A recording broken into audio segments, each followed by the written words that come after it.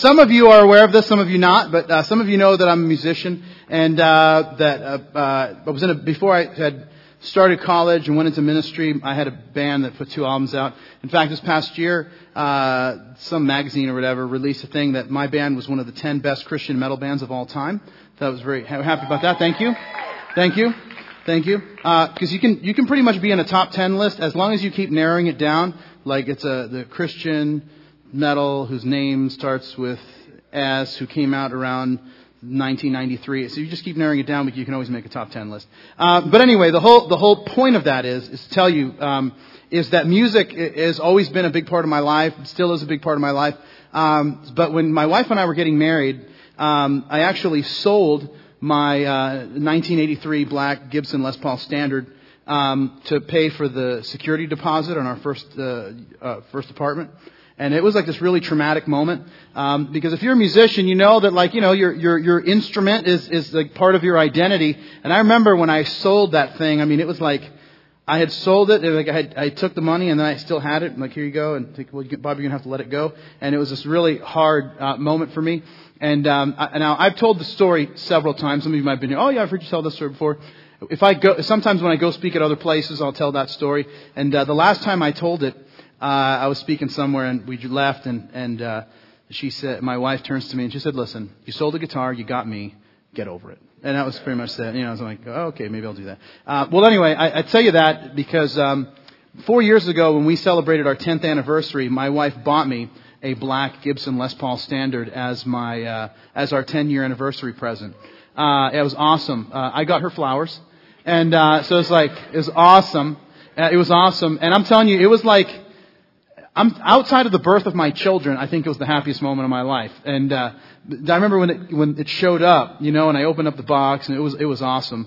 And now here's the thing: if you're a musician, this is like, and you have kids. One of the things some guys do is they keep like all the musicians, like all the instruments, under lock and key. And I've actually taken a different approach. I actually keep the instruments out. So if you come over to our house, I have my guitars, my bass, all that is out in the living room, because I want my kids to be around instruments. I want them to strum the guitar, and they know how to hold a pick and they know how to strum the thing and all that, because I want them to pick up an instrument at some point in their life, and hopefully I'll be able to teach them to play guitar or whatever instrument they want to pick up. But the whole thing is they've got to be careful, and that's the thing that we talk about. And the other reason I leave the stuff out is because we do concerts at our house. Every week we do sold out concerts. We do, because there's only one chair, and so once someone sits there, it's sold out. So, but I play guitar. Mia sings. Xander does background vocals, and then Carrie is the audience. And that's kind of how we do it at our place. And we only do Disney songs.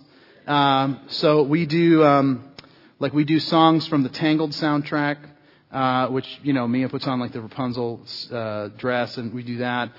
We just added a song in our set. We started doing "Kiss the Girl" from The Little Mermaid. Yeah, we started doing that. Great. Hey, all right. Come over sometime. We started doing, my son really, this was an addition for Xander. If you have kids, we started doing the theme song for Special Agent Oso. If you know that, that's pretty cool. And then our closer, this is what we close the show with, is the theme song for the show Jake and the Neverland Pirates. That just brings the house down. I mean, when I say everybody, just my wife. I mean, we go crazy when that's done.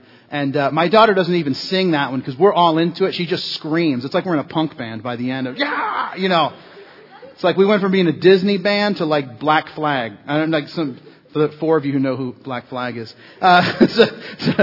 Wikipedia, Black Flag. Anyway, so here's the thing. Well, the other day I come home from the office and I go to grab my guitar when I got home playing with the kids, and I wanted to play guitar, so I'm in the living room. I grab the guitar, and the strings are like spaghetti. Like, what's going on here? So I look, and one of the machine heads are broken. By the way, the machine heads are the gears that actually make the strings tighter or looser. And I'm like, well, what happened? And Carrie's like, oh, I was going to tell you about this, and I totally forgot. But Xander knocked over your Les Paul and broke one of the machine heads. And now, when this happened during the day, Carrie said, man, Papi's really going to be upset when he hears about this. And then Mia turns to her and says, no, he's not. And she's like, yes, he is. And she says, no, he's not. He'll say this, and this is Mia. She'll go, no, he won't be upset. He'll say, it's okay. I know it was an accident. Like, in what world does that actually sound like me? That's the first thing I want to know. Secondly, I sound like one of the Muppets. So she says that, and then I get home, and I didn't exactly say, yeah, it's okay. I thought it was an accident. I didn't exactly say that. I was saying more like, people not respecting other people's property and something like that, Anyway, so we kind of have more of a conversation along those lines. Well, I didn't respond the way Mia wanted me to respond. She starts crying. She runs to her room. My son has no idea what's going on. He's just jumping up and down. And then Carrie says, listen, we had this whole conversation and you were supposed to say a certain thing and then you didn't. And that's why she's upset, because she was sure that you were going to react a certain way. So I say, I think I know how to fix this. I go into her room and I say, Mia, I sit on the bed and she's like crying on the bed, and I say, sit up, and I say, listen, the guitar fell, but I want you to know something. And she says, what's that? And I said, it's okay. I know it was an accident. Just like that. And she starts to laugh. I start to laugh. We hug. And then we have a very serious conversation about respecting the property of others. And then, now here's the thing. Is that, and I didn't realize this, that when I became a parent, that my kids are expecting me to act and react a certain way. As a husband, my wife, based on previous actions, right? My wife is expecting me to act and react a certain way. The same thing is true in your life, with your friends, with your family, with your coworkers, with your boss or your employees, wherever you are in that world. That based on your history and how you have acted and reacted in the past is how they're expecting you to act and react in the present and in the future. Now, here's the thing that's so important, and this is what we're going to spend our time together drilling down on this afternoon, is that as a Christian, I'm expecting God, you are expecting God to act and react a certain way. But here's the problem with that sometimes, is that if we don't really know who God is, we will expect God to act and react in a way that really is inconsistent with His character.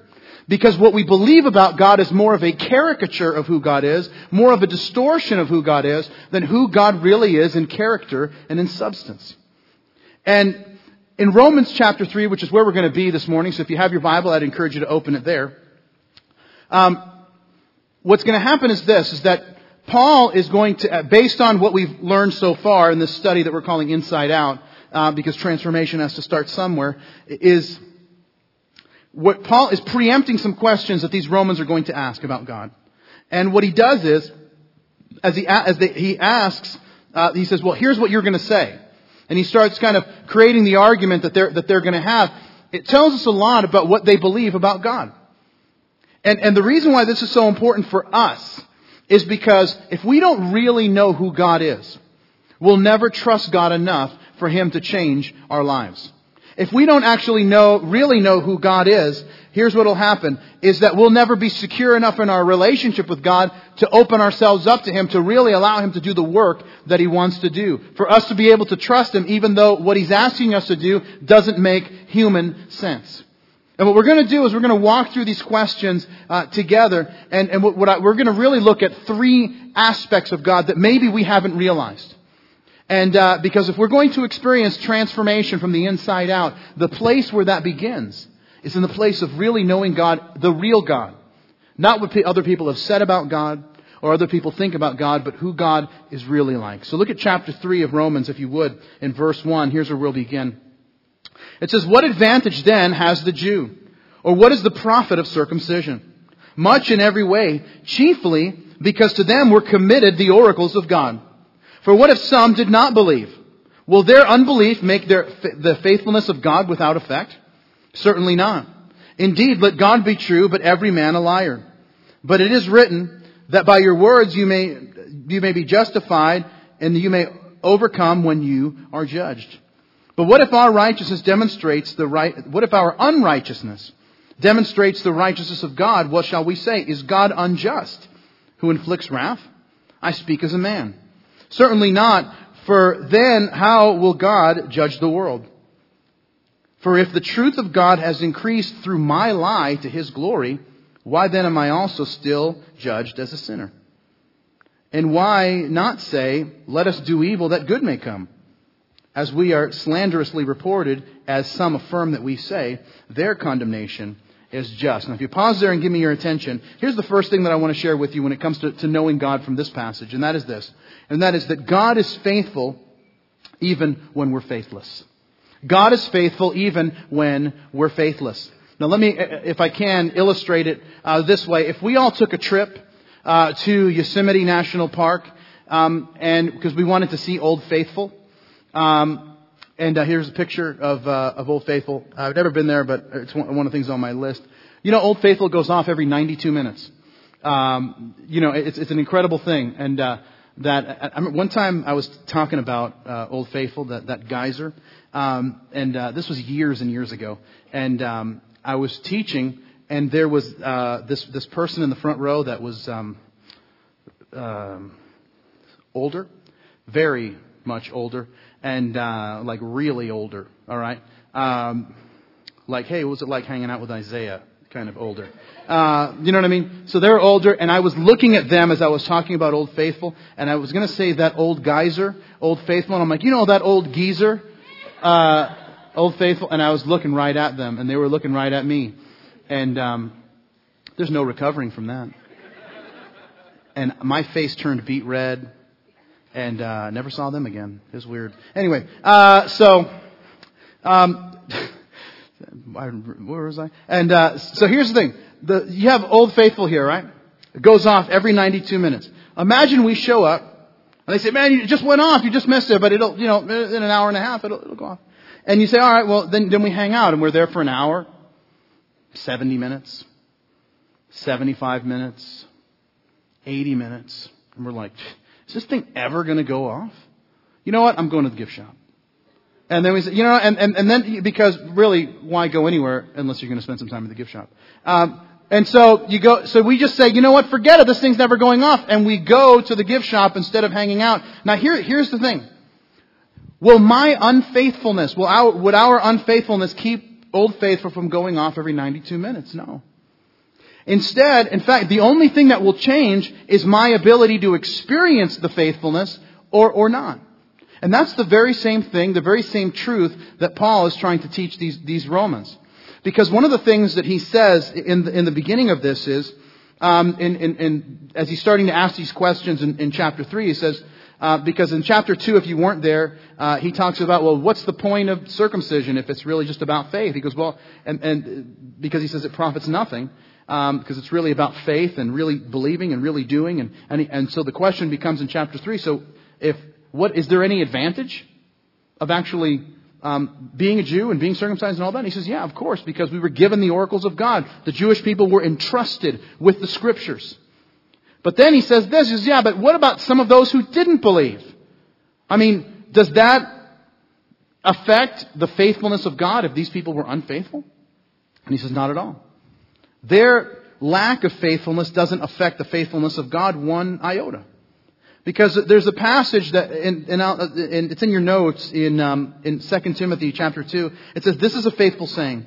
For if we died with Him, we shall also live with Him. If we endure, we shall also reign with Him. If we deny Him, He will also deny us. If we are faithless, He remains faithful. He cannot deny Himself. You see, the idea is this. It's in our relationship with God as well. If we aren't faithful, God is still faithful. The only thing that changes is our ability to experience the faithfulness of God. And that's true in any area of our life. It's true when it comes to our relationships. It's true when it comes to finances or career or your family or you name the area and aspect of your life. God has laid out His will and what's best for us, and we can choose to obey Him and experience the faithfulness of God, or we can choose not to obey Him. But here's the key, is that God is still going to be faithful. Why? Because He can't deny Himself. He is faithful. That's who He is at the very core of His being. And listen, our lack of faithfulness to God does not make His promises any less faithful. They simply don't take effect until we put them into practice. And one of the things that happens is that we just don't, we think, well, you know, and we start creating this idea about God or who God is, and and here's the thing that really is the truth of what the Scriptures teach, is that God is faithful. Even when we're not faithful, God is still faithful. And it's like, well, God, why is God doing this to me? And not why God, has nothing to do with that at all. It's that if I actually do what God wants me to do, then I'm going to experience the faithful blessing of God in my life. And if I don't, then many times I'll experience the repercussions of my own actions. Well, he goes on in the conversation, and we'll come back to this idea, but here's what he says in verse 9. He says, "What then? Are we better than they? Not at all. For we have previously charged both Jews and Greeks that all are under sin. As it is written, there is none righteous, no, not one. There is none who understands. There is none who seeks after God. They have all turned aside. They have together become unprofitable. There is none who does good, no, not one. Their throat is an open tomb. With their tongues they have practiced deceit. The poison of asps is under their lips. Whose mouth is full of cursing and bitterness, their feet are swift to shed blood. Destruction and misery are in their way. And the way of peace they have not known. There is no fear of God before their eyes.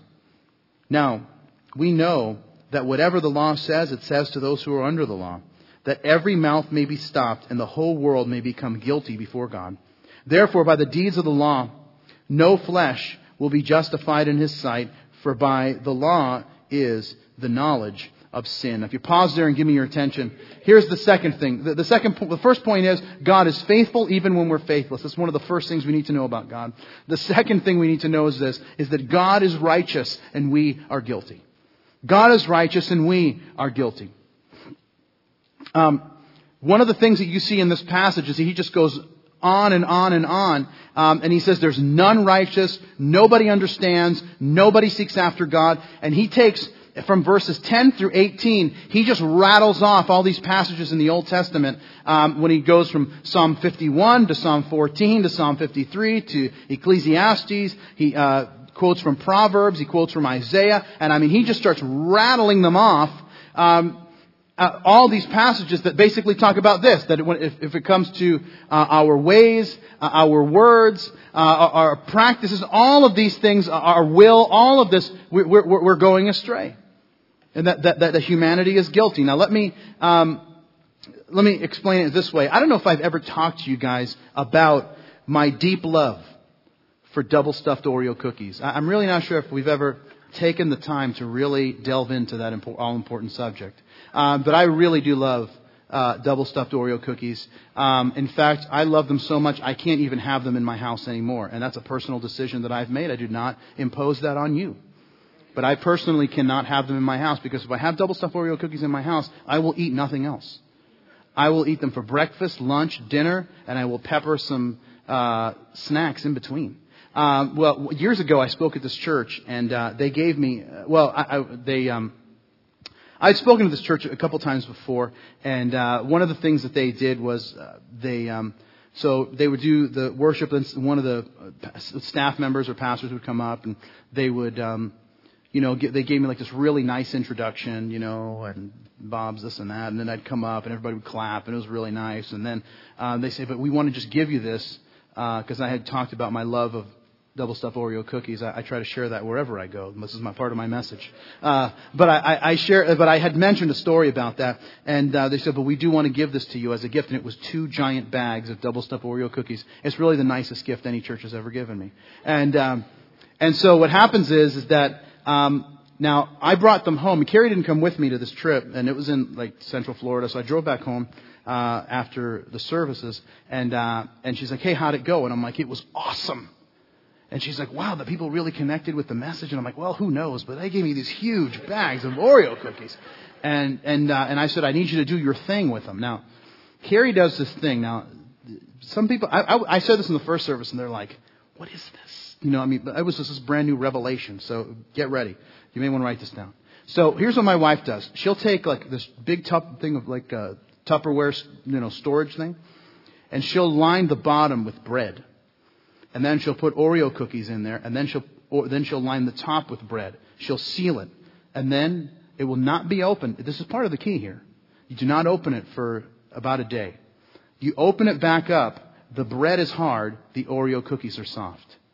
And it's like, and I know, you're like, what is this, Mr. Wizard? is just, I'm telling you, I think this tactic was developed by NASA. But it is amazing. If you like soft Oreo cookies, this is the way to do it. So anyway, so that I preached there on Sunday. Monday, I get up before anyone else. This is one of the few times, and I'm like, whoo, I'm up. I sneak into the kitchen, open it up, and sure enough, soft Oreo cookies. I have 7 or 8 just because I hadn't eaten breakfast yet. I just needed something to get things going. And so anyway, so then she wakes up. My wife sees that the seal has been broken, and she says to me, "Listen, you got to pace yourself." All right. And I'm like, "Yeah, don't worry about it. I'm good. I mean, I'll have a few. That's it." She's like, "Yeah, but my definition of a few and your definition of a few are very, very different." Well, anyway, so there's some people come over around midday or so, and so she looks and she sees that that Tupperware bin is about halfway now, around lunchtime. And she's like, "Bob, we talked about pacing yourself." And I'm like, "Listen, there's other people here. I have not eaten every Oreo here. People are just doing what they do." And now someone had asked me "Hey, can I have an Oreo?" And I'm like, "Yes, you can have one. I'm going to give you one, and you forget you ever saw this. Take the jewelry if you want. You leave the Oreos and never speak of this again." So anyway, I'm like, "Listen, other people have had one." So anyway, I'm like, "Yeah, you can have one too." "Yeah, split it." Anyway, so here's the thing. So it's probably like 3 p.m, and I sneak into the kitchen. I don't even know where Carrie is at the time, and I'm like eating a few Oreos, and I'm getting myself stocked up, so I'm going to go somewhere else. And then, you ever have this feeling like you're being watched? Like there's a presence in the room. I had that feeling. And I was like, "Lord, is that you?" And no, it wasn't. It wasn't. It was my wife. She was right there. And she had this view. She was like this, like. And I turned around. I had like 5 Oreo cookies in my mouth.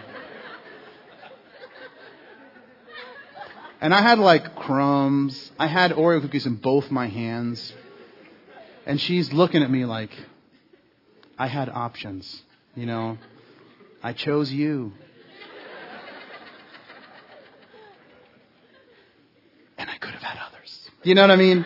And that's kind of this moment, right? And the only thing that I could say, this is all I could, and I'm not a person who's usually lost for words. So the only thing I could say is, once again, I've got all these cookies in my mouth, and I go, "Don't judge me." And that's about as much as I could muster. Now, here's the thing, right? There's nothing that I could say or do. I was guilty, right? Guilty. It's over. It's done, right? I'm red-handed. And here's the thing: is that in this passage that we're looking at, Paul lines up all of these passages of Scripture from verses 10 through 18 in Romans 3, and he just starts going off. What about this passage and this passage and this passage and this passage and this passage? He rattles off several passages to bring to point this whole thing is that humanity is holding the Oreo cookies in their hand. They're double stuffed with double stuff, and it's like, you're guilty.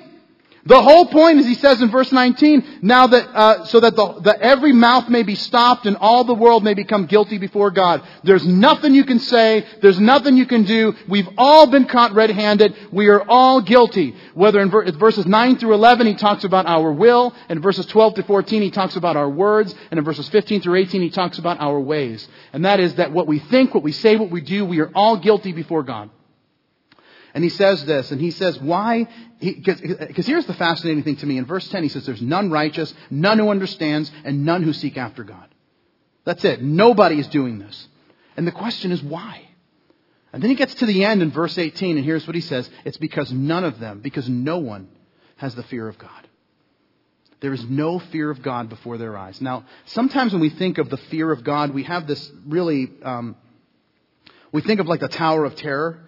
Like, that's the fear of God. Like, they strap you in, they bring you up, they show you all of like MGM Studios, they close it, and then you plunge to your death. Like, that's the fear of God. No, that's just weird. I don't know what that is. But the fear of God, like in a Hebrew context, is a word that can also be translated respect or reverence. If you're a parent, right? You don't want your kids to be afraid of you. Right? Hey, honey, like if you're going to like hug them or something. You don't want your kids to be afraid of you, but you do want them to respect you. You do want them to honor you and hold you in esteem. And that's essentially what's happening. Because here's what you know, is that when your child wants to do something and you say to them, listen, don't do that, you're better off doing this. If they will respect you and revere you to a degree, they will take, your words will have weight. And now, what they were going to do, because they have respect for what it is that you're saying and they believe that you are wiser than them, they will alter their way. But if there's no fear of God in this sense, or no fear of you in the sense of no real respect or reverence, they will look at what you say and then what they think, and they'll be like, well, what they say, what I say, I'm going to go ahead and do what I think. But see, what the fear of God does is that it puts God in first place. It puts God in the position that He should be in, which is in the place of Him being the master and me being the servant. Of Him being Lord and us being servants of His. Whereas what He says is what we do. And that's really where the beginning of wisdom is. That's why in Proverbs, Solomon would write, he would say, the fear of the Lord is the beginning of wisdom, and knowledge of the Holy One is understanding. That's why when I fear God, that is, I respect God, I revere God, and that He created everything and is infinitely wiser than I fear not doing what He says because I know it will be a disaster. But see, when we don't fear God, we will simply do our own thing because we don't believe there will be repercussions for our actions. And that's why the fear of God is the beginning of wisdom. Because if I really do respect and fear and revere who God is, then whatever He says to me, I will do. Because I fear what would happen if I don't do it. In fact, in Deuteronomy 10, here's what it says. It says, and now Israel, what does the Lord your God require of you? But to fear the Lord your God, to walk in all of His ways and to love Him. To serve the Lord your God with all your heart, with all your soul, to keep the commandments of the Lord and His statutes, which I command you today for your good. Now here's the question that you might be thinking, and if you are, I'm glad you're thinking it. And that is, if no one seeks God, how does anybody come to know God? Because He says that there's none who's righteous, none who understand, and none seek after God. I mean, how is anybody coming to know God if nobody is seeking after God? Well, here's the answer to that. None is seeking after God, but here's what we have to know, is that God is the one who is seeking after you. Sometimes we get that backwards and we start thinking, well, I've been seeking God my whole life and I've wanted... No, you haven't. Oh, yes, I've always wanted to know God and no, you really haven't. We've maybe wanted something from God. We've maybe wanted some kind of personal enlightenment, but no one seeks after God. Instead, here's what we learn, is that God is the one who all along has been seeking after us. There's a story in the Old Testament that really illustrates this, that no one is seeking after God, and then what God does to capture us, to capture our hearts. It's a story of an Old Testament prophet named Hosea. Hosea is told by God to marry a prostitute whose name is Gomer. And the weird part is, it's not only bad enough that this prophet has to marry a prostitute, her name is Gomer. And by the way, if you ever say like, oh man, I never want to forget this story because it's a good story. And you say like, what's the story? Where's that place where God tells the prophet to marry the prostitute? You'll always remember because it's Hosea. So you'll always remember. So anyway, I know that works really well with high school groups. Not so sure how it's going over here. Well, anyway, Hosea marries Gomer, and after a time, she starts cheating on him.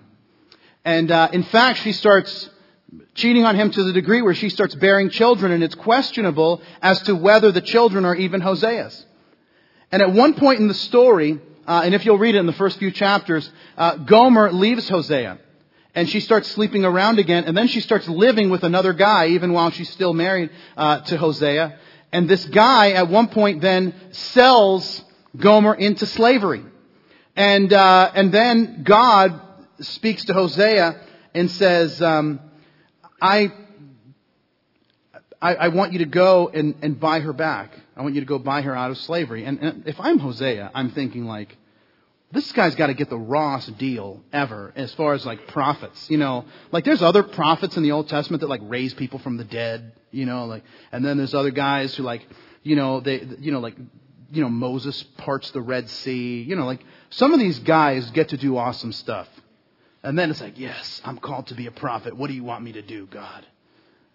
See that prostitute over there? Buy her a ring. Like, oh no, come on. That can't be that. Don't you want me to I don't know, something better than that. Anyway, so he says, I want you to go and buy her back out of slavery. So as the story goes, he takes 15 shekels of silver. He takes some barley, some wine, and he puts together the funds, which basically works out to 30 shekels of silver. And which, by the way, you're going to want to hang on to that because that was the purchase price of a slave at that time. Hosea asks God this question: why am I doing this? And here's God's response. He says, because I want to give you a picture of my relationship with you, and I want Israel to have a picture of my relationship with Israel. In fact, in Hosea chapter 3, verse 1, it's in your notes. It says, then the Lord said to me, go and love your wife again, even though she commits adultery with another lover. This will illustrate that the Lord still loves Israel, even though the people have turned to other gods and love to worship them. You see, and then he goes, he pays the money, and he takes her home. You see, my friends, in the story, you read this, we aren't Hosea in the story. In the story, we're Gomer. We're the ones who were running away from God. We're the ones who were not seeking after God. God was the one who pursued us. God was the one who paid the price to save us, the one to buy us back. And see, sometimes when we think, well, I've been seeking God all my life. And it's not that we're purposely trying to be deceptive if we say that, or someone who says that is purposely trying to be deceptive. It's that we just don't understand the full orb of what it is that's happening spiritually. Hosea buys Gomer for 30 pieces of silver. Do you know that's the exact amount that Jesus gets sold out for by Judas? Why? Because Jesus now takes our place.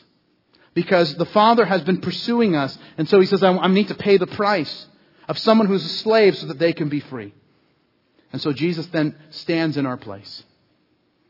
And he gets sold out into slavery so that we can become the ones who are free. Well, this conversation goes on. I want you to look at verse 21.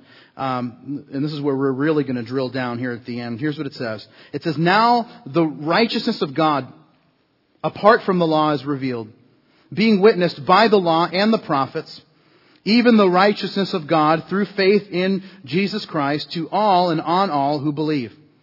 For there is no difference, for all have sinned and fall short of the glory of God, being justified freely by His grace through the redemption that is in Christ Jesus, whom God set forth as a propitiation by His blood through faith to demonstrate His righteousness, because in His forbearance God had passed over the sins that were previously committed, to demonstrate at the present time His righteousness, that He might be just and the justifier of the one who has faith in Jesus.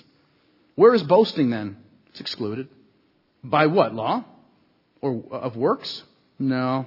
By the law of faith. Therefore we conclude that a man is justified by faith apart from the deeds of the law. Or is He the God of the Jews only? Is He also not the God of the Gentiles? Yes, of the Gentiles also, since there is one God who will justify the circumcised by faith and the uncircumcised through faith.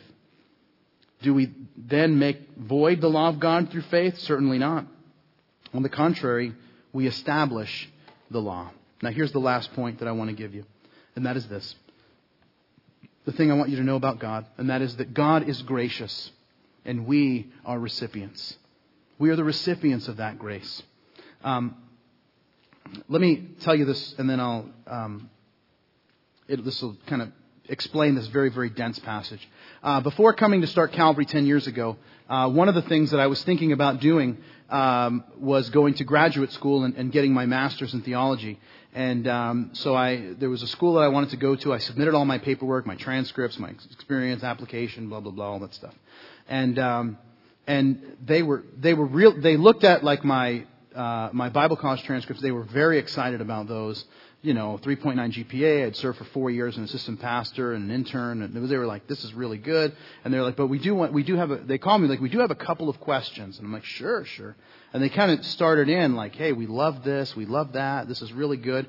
And they said, we just wanted to know what happened like in your first 2 years of college. And I'm like, whoa, what do you mean? And they're like, well, we see that you took college algebra and you failed twice. Well, yeah, that was kind of a error. And they're like, we also see that you, the teacher dropped you from a golf class. Is that correct? Well, technically that's true. The teacher and I didn't really see eye to eye on what time the class should start. And I'm like, okay. The other thing we have is a question about your high school transcripts. It's weird because it says you started high school in 88 and you graduated in 92. That's so weird because normally, like most people that start in 88 graduate in 91. And yet yours is 5 years, not 4. And I'm like, yeah, that's odd. So this must be some kind of mystery, And they're like, are you sure that's really the answer you're going to go with? And I'm like, yeah, I went 5 years, all right? That's the way it goes. And so it was a bit embarrassing as they and here's the thing. And they did accept me, and then I told them I didn't want to go. So, haha. So now here's the thing. When we talk about, because when this passage opens in verse 21, he says, but now the righteousness of God apart from the law is revealed. And this is kind of like the big climactic scene in this chapter. Paul has been building up. He says in the beginning of Romans, I'm not ashamed to preach the gospel because it's the power of God to salvation. And then he backs up and he talks about the wrath of God. And then he says everybody's under wrath, right, in chapter 2. And then he says that nobody seeks after God. Nobody's actually doing the right thing. And this is where now Paul comes to the crescendo here. And now he's going to spend some time writing this crescendo in the next few chapters. But here's the thing that happens. This is now like the big aha moment in the book of Romans where he says, but now there is a righteousness of God that apart from the law that's been revealed. And that being that the righteousness of God that comes through faith in Christ. But here's the thing. When we talk about the term righteousness in our culture, it has a very negative connotation. The reason it has a negative connotation is because it's associated with, people talk about, oh, you're so righteous. And it's like, when someone uses the word righteous, it almost becomes synonymous with the term self-righteous. But I want you to think of righteousness in this case, like how the Bible talks about it, as like a performance record. Righteousness is like the transcripts that you're turning in to say, if my transcripts are righteous, I will be accepted. If my resume is righteous, I will get the job that I want, in the position that I want. So it's this idea that righteousness is this thing that will open doors for me in life. So when we talk about how a person is saved, how a person is forgiven, accepted by God, goes to heaven, it's all about righteousness. In the Jewish culture, to this day, righteousness is about keeping the law to the very best of your ability. Because if you don't keep the law, you're not going to make it. And yet, here's the thing. God gives the law, and then He sets up a sacrificial system, because here's the idea. Nobody can keep it. And that's what He says there in verse 23. He says that all have fallen short of the glory of God. That is, that we want to keep it, we want to do it, but we're not actually going to do it because it's impossible to do. And so then what's the deal? And you say, well, yeah, but I'm pretty righteous, right? I do pretty good. I do pretty well. Well, here's what the Bible says. If we talk about our own righteousness, we don't have any righteousness. The Bible says this in your notes, says we're all infected and impure with sin. When we display our righteous deeds, they are nothing but filthy rags. Not to gross you out, but you know what that word literally means, filthy rags in Hebrew? It means a garment of menstruation. No, I don't want to see that. Well, but this is what my righteous deeds before God look like. Why? Because we don't have any righteousness. Now that would leave us in a pretty bad position if that's where God left us. But that's not where God leaves us.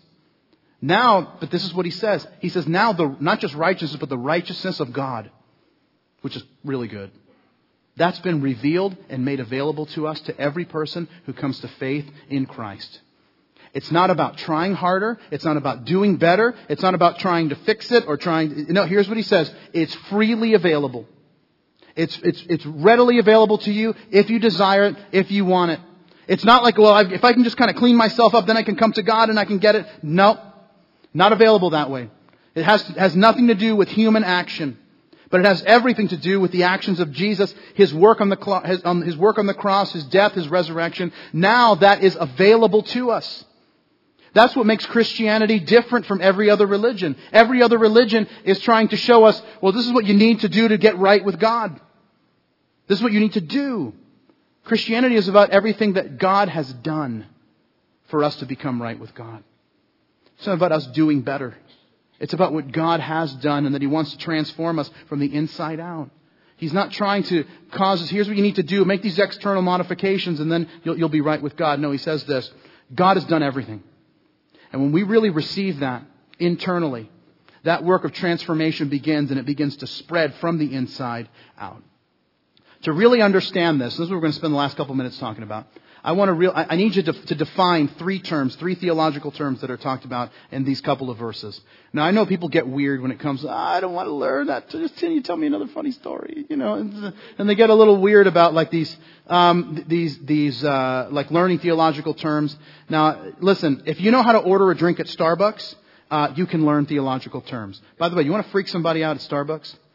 Try this. Just walk up and say, remember, they sell coffee there. Here's what you do. You walk up and you go, hi. Hey, can I help you? Hi, I'd like a coffee. What? I'd like a coffee. What do you mean? What kind of coffee? What size? No, I just want a coffee. Anywhere else in the world you go and you want a coffee, they're going to give you one. You go there and these people will melt down. They will short circuit. If you just say, I would like a coffee. But if you say, well, no, I don't really understand. Well, what I mean is, can I have a decaf iced triple grande, vanilla, 2% extra whip, 3 Splenda upside down white mocha? Oh, well, why didn't you say that? It just would have saved us so much time. And right? And it's a whole thing. So I'm going to give you, so if you can order at Starbucks, you can grasp theological terms. So I'm going to give you 3 real quick that we need to do because we will not understand really what's happening in salvation. We will not understand it until we really grasp these 3 words. And I'll give them to you quickly. The first is this, justified or justification. Justification is the act of declaring guilty people innocent.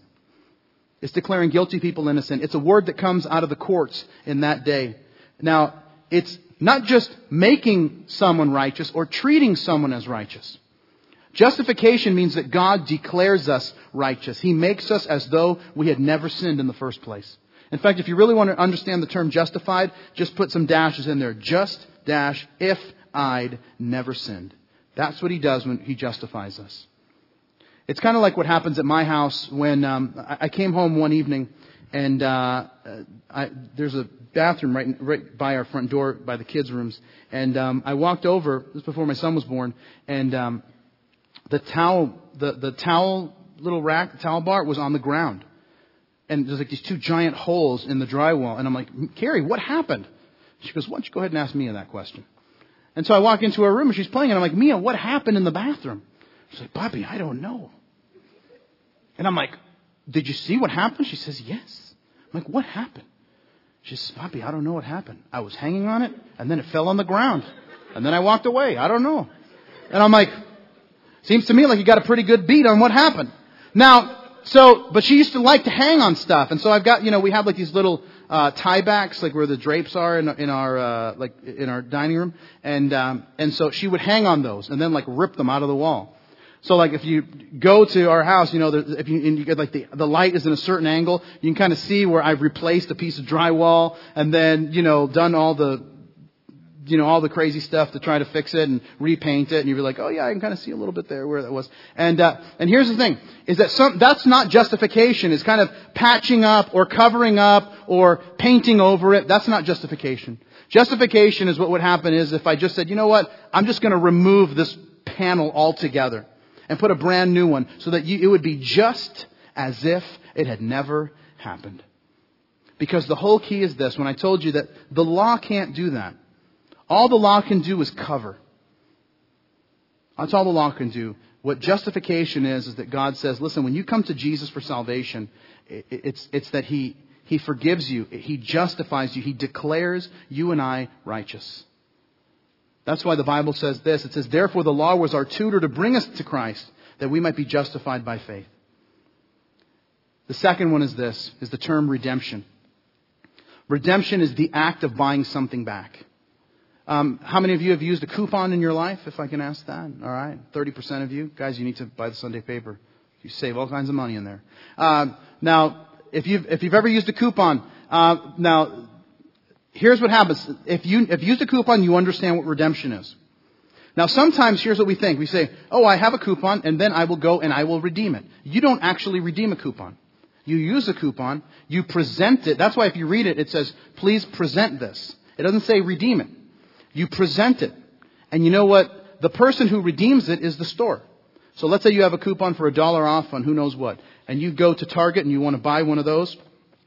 You present it to them and they redeem it. They actually take it back and they give you a certain amount of money to take the coupon back. That's what redemption is all about. It's about paying a price so that you can purchase something back. It's a term that comes to us from the slave markets in that time in ancient Greece, in the ancient world, where you would pay a certain price to buy back a slave. Now listen, redemption means this, that Jesus bought you at the cross. Through His blood, He bought you and me. It says this in 1 Corinthians. It says, for you were bought at a price. Therefore glorify God in your body and in your spirit, which are God's. And the last term is this, propitiation. And this is this, the act of turning away wrath. It's the act of turning away wrath.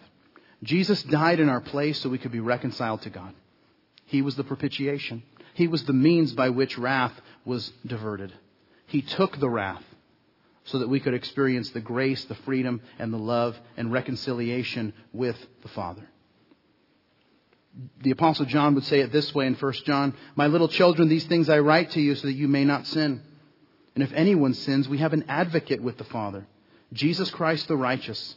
And He Himself is the propitiation for our sins, and not for ours only, but also for the whole world. You see, sometimes we have a picture, and here's why these terms are so important. Is sometimes we have this idea of God where God is totally upset, and Jesus is the one kind of calming Him down and keeping Him from flying off the handle or something. And that's not the case. If you notice in the passage, it says in verse 25, it says, whom God set forth as a propitiation. The Father is the one who set all of this into motion. Now, the point of all of this, when it comes to knowing God, is that God is the one who pursued you. God is the one who sacrificed for you. God is the one who sought you so that you and I could experience the grace and love of God. And that's not the idea that many of us have of God. Many of us have this idea of God, that God is this cosmic killjoy with this galactic baseball bat in His hand, waiting for us to get out of line so He can club us with it. That's not God. That's a caricature and a distortion of who God is. And many of us, if we don't believe that about God, we believe that God is just a bigger version of our dad. And some of us, maybe you grew up with a dad and your dad never gave you any kind of approval. Nothing was ever good enough. And so you have this thing about God, and it's like, I'm just going to get better. I'm going to do better. I'm going to get better. I'm going to do better. And thinking that I'm never going to be able to measure up because nothing is ever good enough. Listen, can I tell you something about the God of the Bible? The God of the Bible is not a bigger version of your dad. He is the perfection of what a father is supposed to be. So no matter how good of a dad or lack thereof you had, our Father, our Heavenly Father, is the perfection of what a father is supposed to be. He's done everything. And He accepts you on the basis of the cross because He loves you. Many of us think of the cross and the love of God as like this abstract truth. But can I tell you something? That it's a present reality. One of my favorite authors, a guy by the name of A.W. Tozer, he wrote a book called The Knowledge of the Holy, which is one of my favorite books. And in the first chapter, he says this. It's a really important line. He says, what you think about when you think about God is the most important thing about you. The reason why that's the case, what you think about when you think about God is the most important thing about you, is because that idea and understanding will shape everything in your life. It will shape what you believe about yourself, What you believe about other people, what you believe about your past, what you believe about your present, your future, what you believe about your relationships, what you believe about everything is affected by what you think about when you think about God.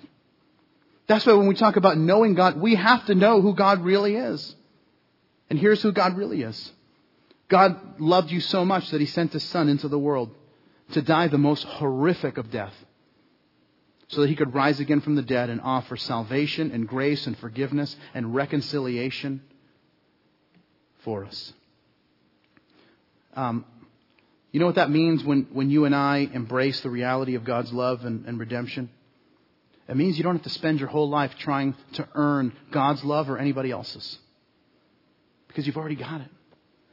And next time you think like, well, do I have to earn love? Listen, then the person whose love you're trying to earn is not from God, because God doesn't withhold His love; He freely gives it to us. And the cross, the gospel, is the picture of that. It means you don't have to wonder if you have worth or value, because the cross, the gospel, shows us that we have ultimate worth and ultimate value. Because God was willing to send His Son to die a horrific death for the purpose of redeeming us, of justifying us, so that He could be the propitiation, the substitute for us to experience life with Him. A little more closer to home. Those of you that are married, the reason why this is so huge for us is because sometimes when we're married, we're expecting our spouse to do something for us, to make us happy, and to bring us some kind of fulfillment, completion, satisfaction, joy that, listen, marriage was never meant to do. And so we will put pressure and more pressure and more pressure and more pressure to the point where we will break the relationship. And here's why. Because essentially, and we would never say it this way, but this is what we're essentially saying. This person is supposed to be my Savior. And they haven't lived up to being a Savior. It's because they're not a Savior. It's because your spouse needs a Savior the same way you need a Savior. And you have a Savior. His name is Jesus. And if you can lean on Him instead of leaning on your spouse, here's what you'll find. You will find a relationship that is much happier, much more fulfilling, much more rewarding, and is filled with much more joy. You see, the point of this is simply this, is that life does not make sense until you view it through the cross of Jesus. Life doesn't make sense until you embrace the cross. Until you embrace the gospel. Until then, you will spend your whole life spinning your wheels trying to earn something that's freely available to you and to me. And so if you're here today and you say, I've never known that, then maybe today the reason God brought you here is for you to begin a relationship with God. And as we close in prayer, you can, in the quietness of your own heart, call out to God. And just say, God, I want to come to you. I'm asking that you forgive me because I want to know you.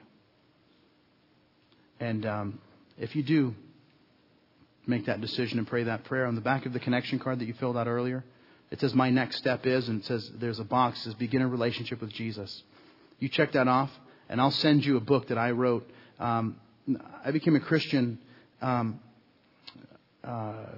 2 weeks, it's going to be 19 years, I think. Or 18 years. And there were so many things I didn't know. And what I wanted to do was, a couple years ago, I wanted to write a book for those who just make a decision to follow Jesus and say, this is the book I wish someone would have given me. To say, you made the most important decision of your life, the reason for which you were created. What do I do now? And in the book, I just try to lay out some simple decisions that I made in kind of a clumsy way, but and what I want to do is kind of maybe take the clumsiness out of it for you and just share 4 decisions that I made that absolutely impacted my life. And the reason I'm walking with God today, 18 years later, is because of some of these decisions that I made by God's grace.